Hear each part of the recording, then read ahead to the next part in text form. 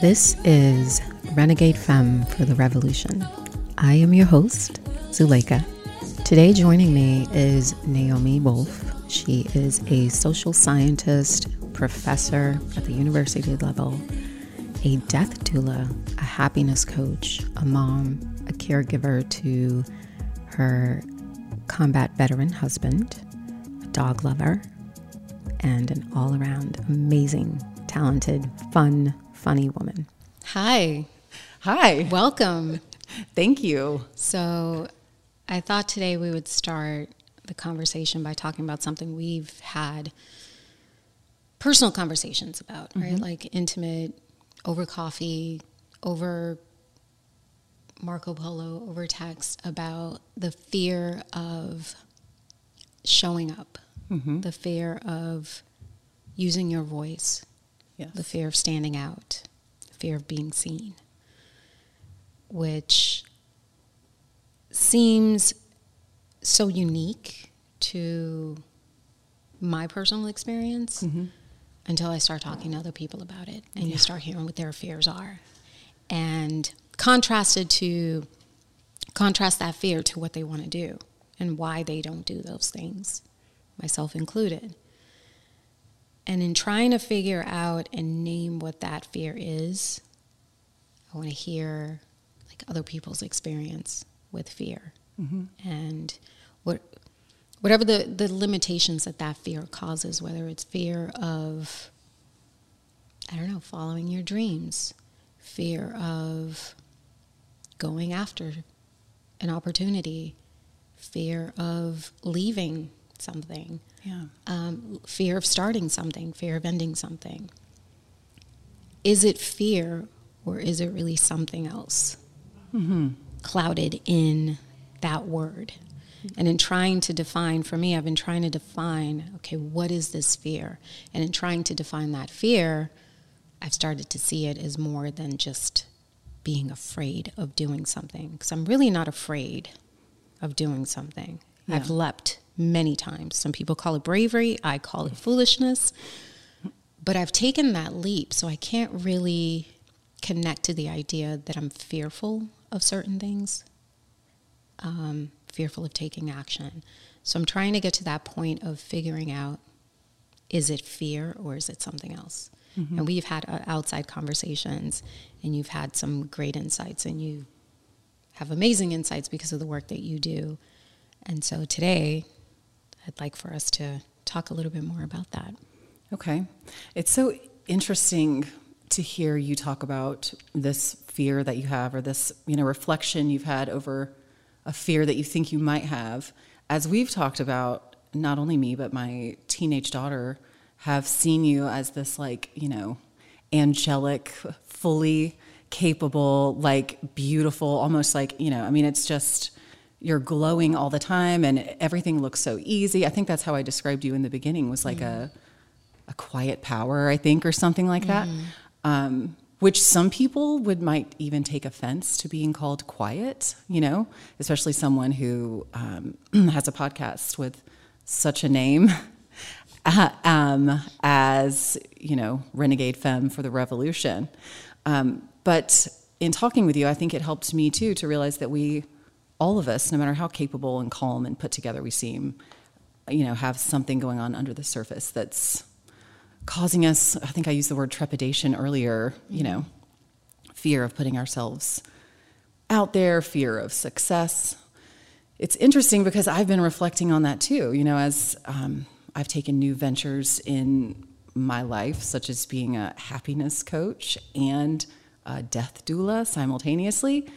I also wasn't afraid to take the courses and the tests and create a website and do all of those things, but I have been afraid to take the final step to actually do anything. And I think it takes a lot of reflection to figure out what that is.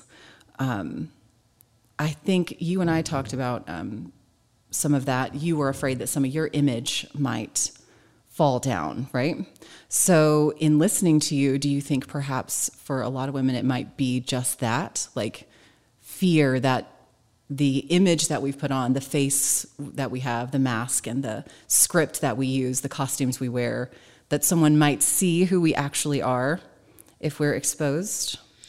I think for me, it's it is the reverse. Because I have this idea that I just kind of go through the world like la-di-da, you know, and I'm almost like I'm wearing blinders, like when you see those show ponies out in the street, or, you know, and they pull the white princess carriages for weddings. It's kind of like that. You have blinders on. You don't really, you're just moving through. You're doing what you do. Like, here's your role in the world. And so I don't see that I'm putting on a perspective that I want other people to see me as. For me, it's the opposite. I feel like other people kind of see me a certain way, and it stops there. Like they don't see beyond the image that they have created. Mm-hmm. Because a lot of times I'll know people throughout whatever it is I'm doing, whether it's through activities at school with my kids, or moving through school, work, whatever it is. This has happened to me throughout my entire life that I can remember, from high school through university, through work, whatever it is, even now. There's a perception. I leave. There's an aura that I carry myself in. Mm-hmm. Mm-hmm. And it creates, there's an image somehow that I leave behind. And when I hear the stories about myself from other people's eyes, or how I'm seen through other people's eyes, it's very flattering. And there's always a huge part of me that's like, oh, no, but wait, I'm not that. Yeah. Right? But I don't want to diminish that person's experience of me, because that's how they see me. That's their experience. And for a long time, that made me very fearful. I still go back to that now. Now I have better tools where I can remind myself it's not my job, right?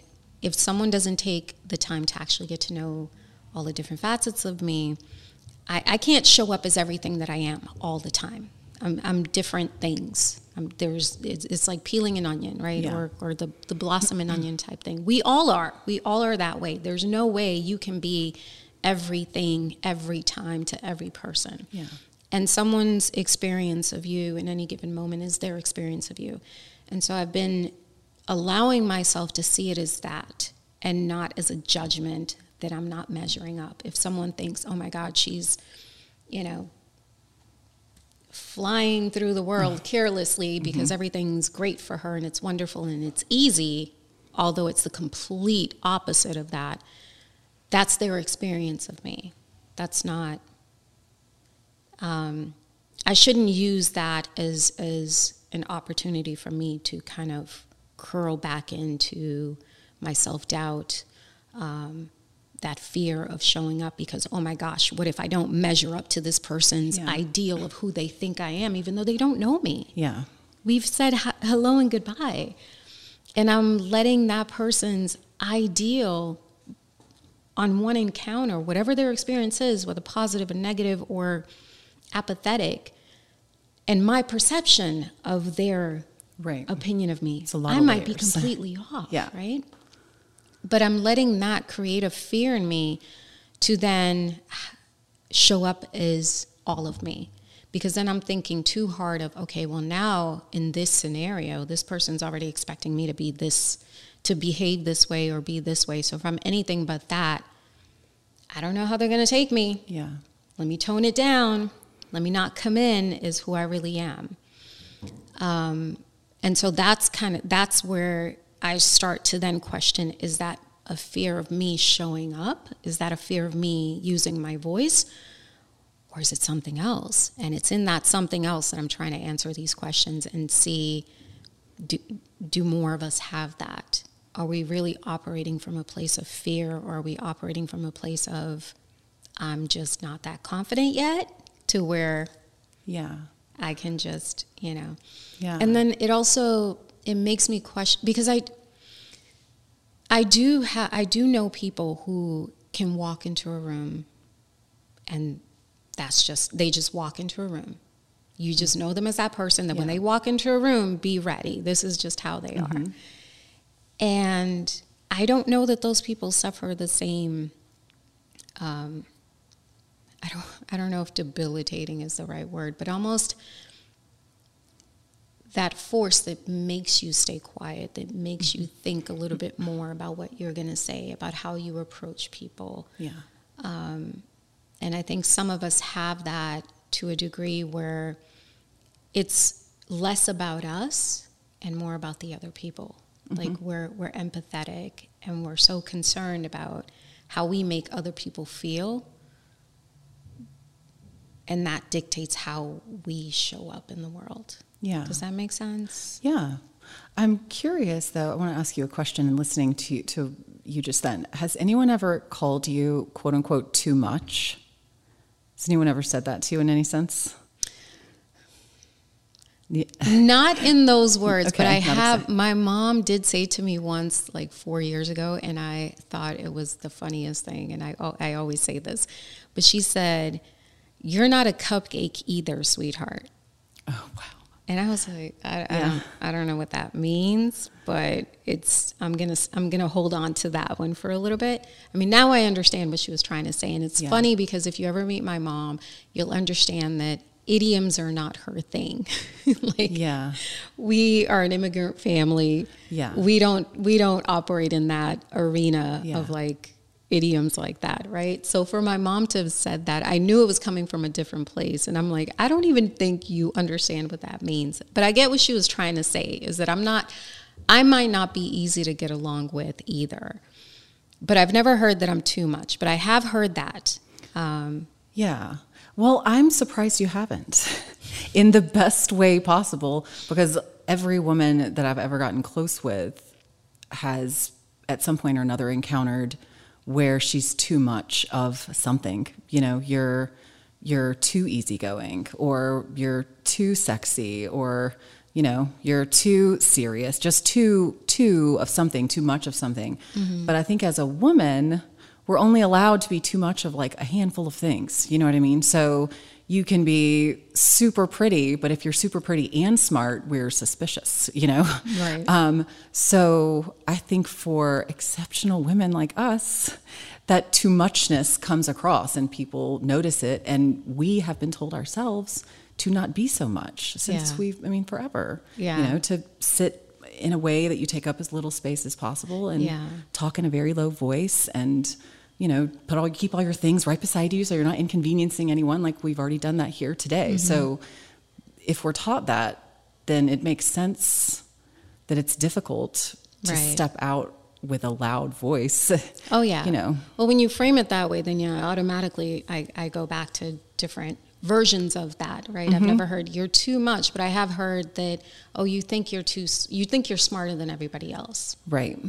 Usually in conversations where it's very clear, like, not that I'm smarter than you, but make a point. That, you know, there's points of that do drive me a little bit mad, because it's almost a way of putting you down, but turning it on you, like something that's positive about you, like the fact that you're articulate, you think about what you say before you say it. And somehow that person's diminished look on themselves makes them turn around and say, well, I actually, and this is true story, long time ago, I dated someone very, very shortly, and for this specific reason, that actually said to me, you know, you make people feel stupid. And I asked, okay, well, because that really hurt, because I never want to do that.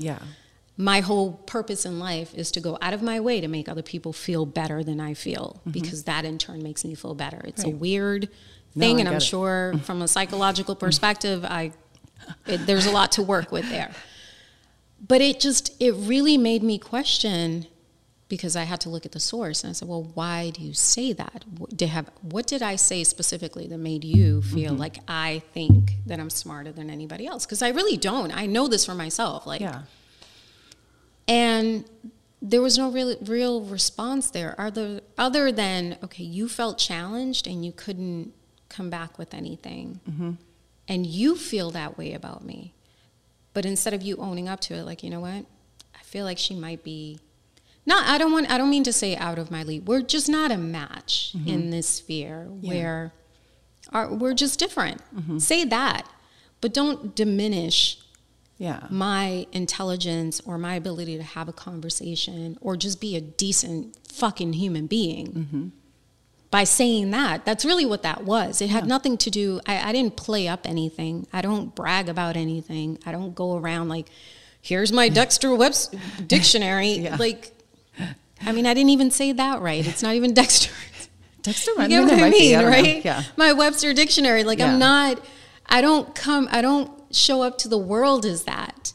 So for someone to turn that around, like the fact that I just want to sit and have a conversation with you, and you can't, and for whatever reason, you are carrying that on about yourself, but you want to project it onto me, as if that's bad. Like, when did it become a bad thing to want good conversations with people? When did it become a bad thing to want conversations, period?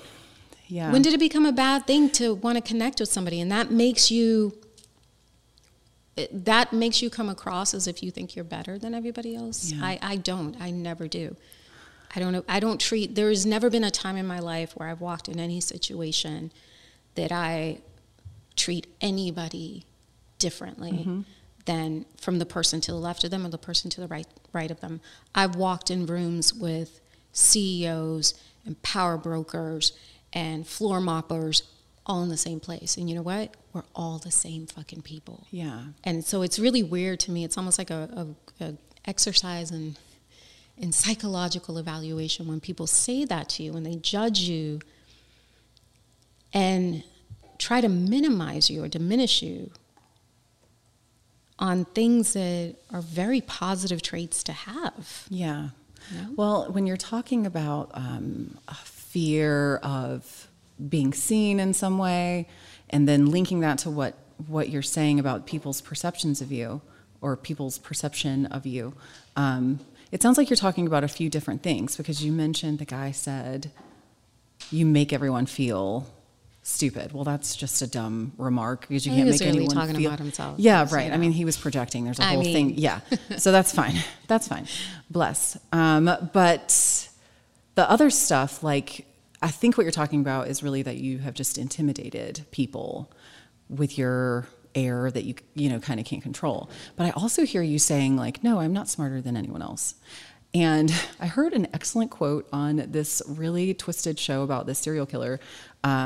The guy was like, I am better than no man, but I'm smarter than most. And I was like, I love that, because I think my intellect is one of my top from qualities. A serial killer. It did, yeah.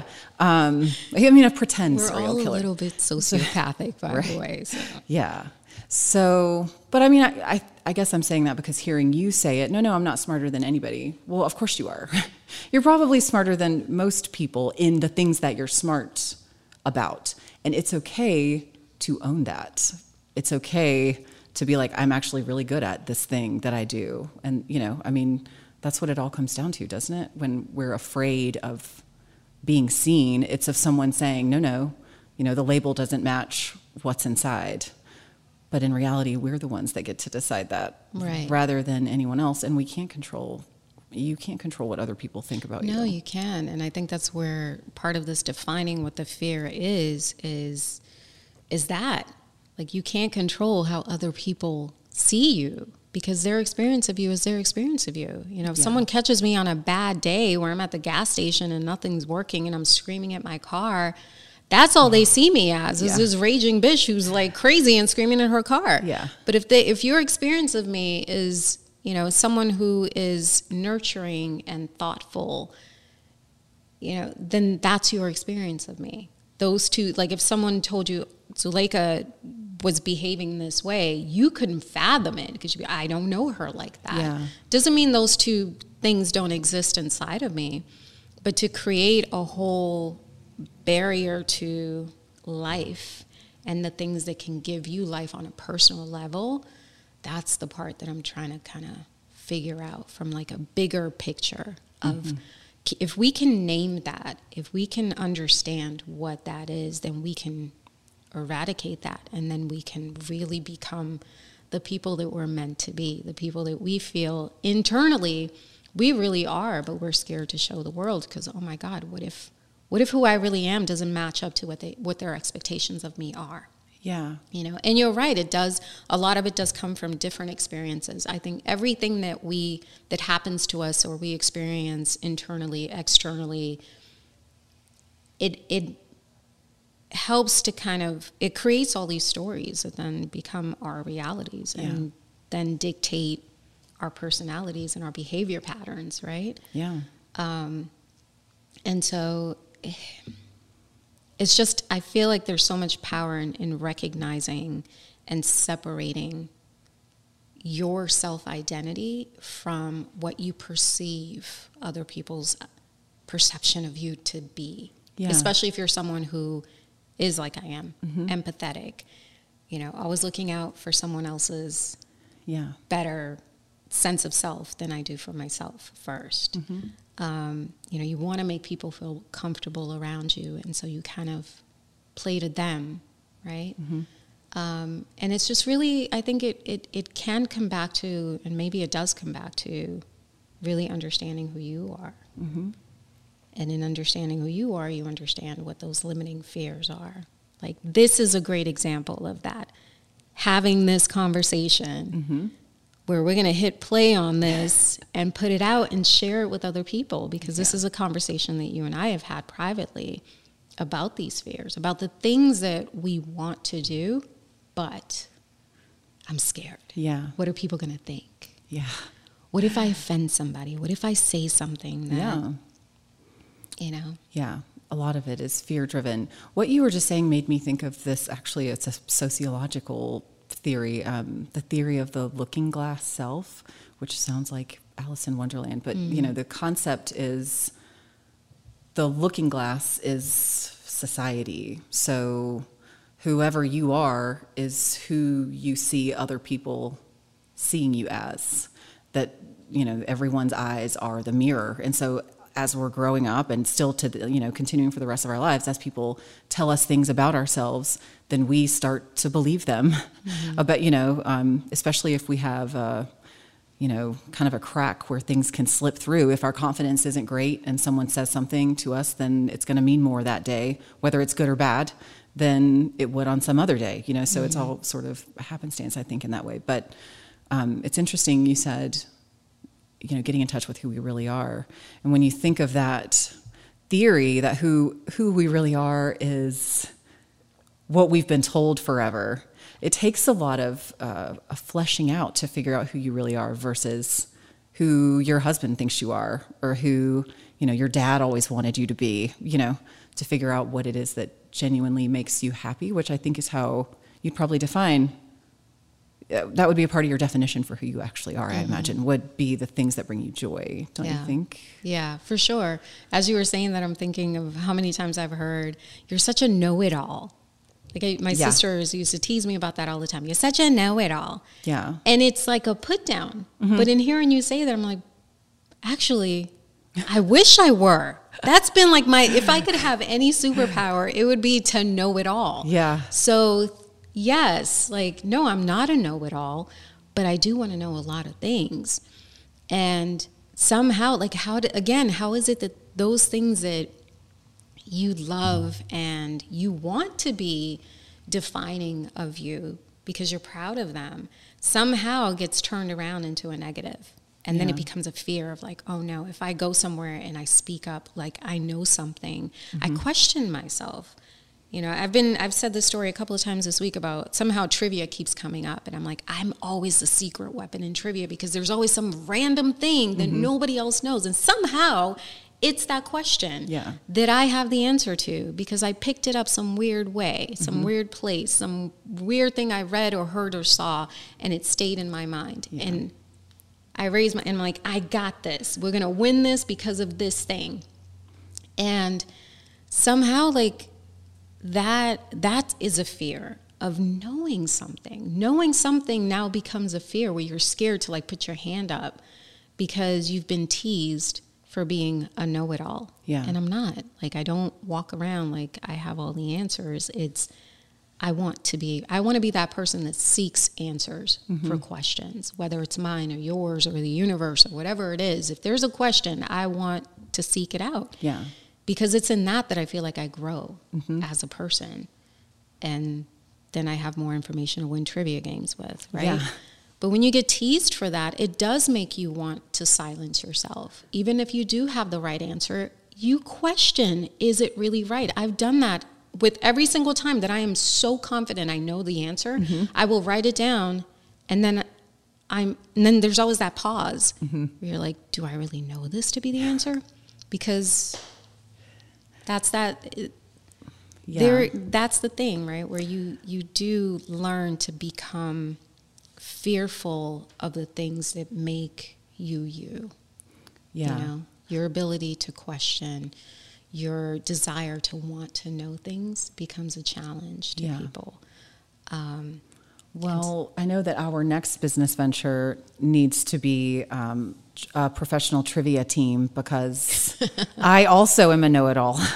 So we would kill if we went together. I love trivia. It's like a running joke in my family. So I should put that on a t-shirt. I am a know-it-all.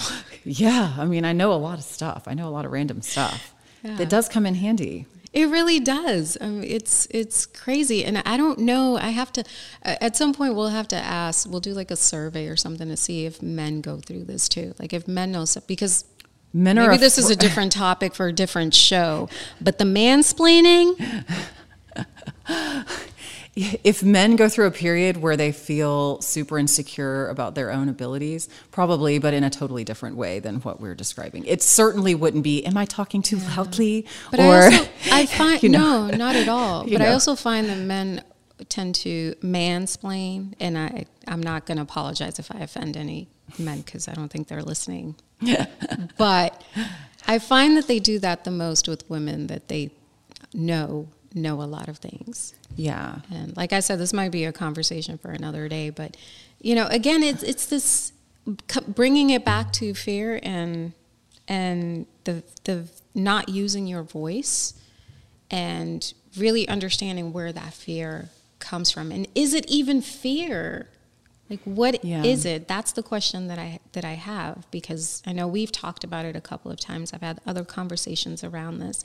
And for me, I think it's more of I think these people have a certain expectation of me, and I'm scared that once they see I'm not that thing, if I don't meet their expectation of who I'm supposed to be or who they think I am, then who am I? Yeah. Because they don't really know me yet. And if who they think I am is based on this one perception, are they really going to get to know me? Because the me that I think I am, that I see myself as, is amazing and fun and likes to have fun. And, all of these other things that I think are, like, once you get to know that, supersede whatever the expectation you think of me is. Whether it's, she, because she's articulate, she must be really smart and da-da-da. And no, it's none of that. It's all these other things. I'm caring and I'm fun. Like, these are the things I value in myself. The fact that I am caring, I'm fun, and sometimes a little wild, and, brave is a new word I'm learning to accept. And so, I don't know, maybe it's just understanding that. And so, yeah, I think it's a combination of all of those things, and it's complex. They are. Yeah. Well, we'll definitely have to pick this one back up again. Sounds good. Yeah.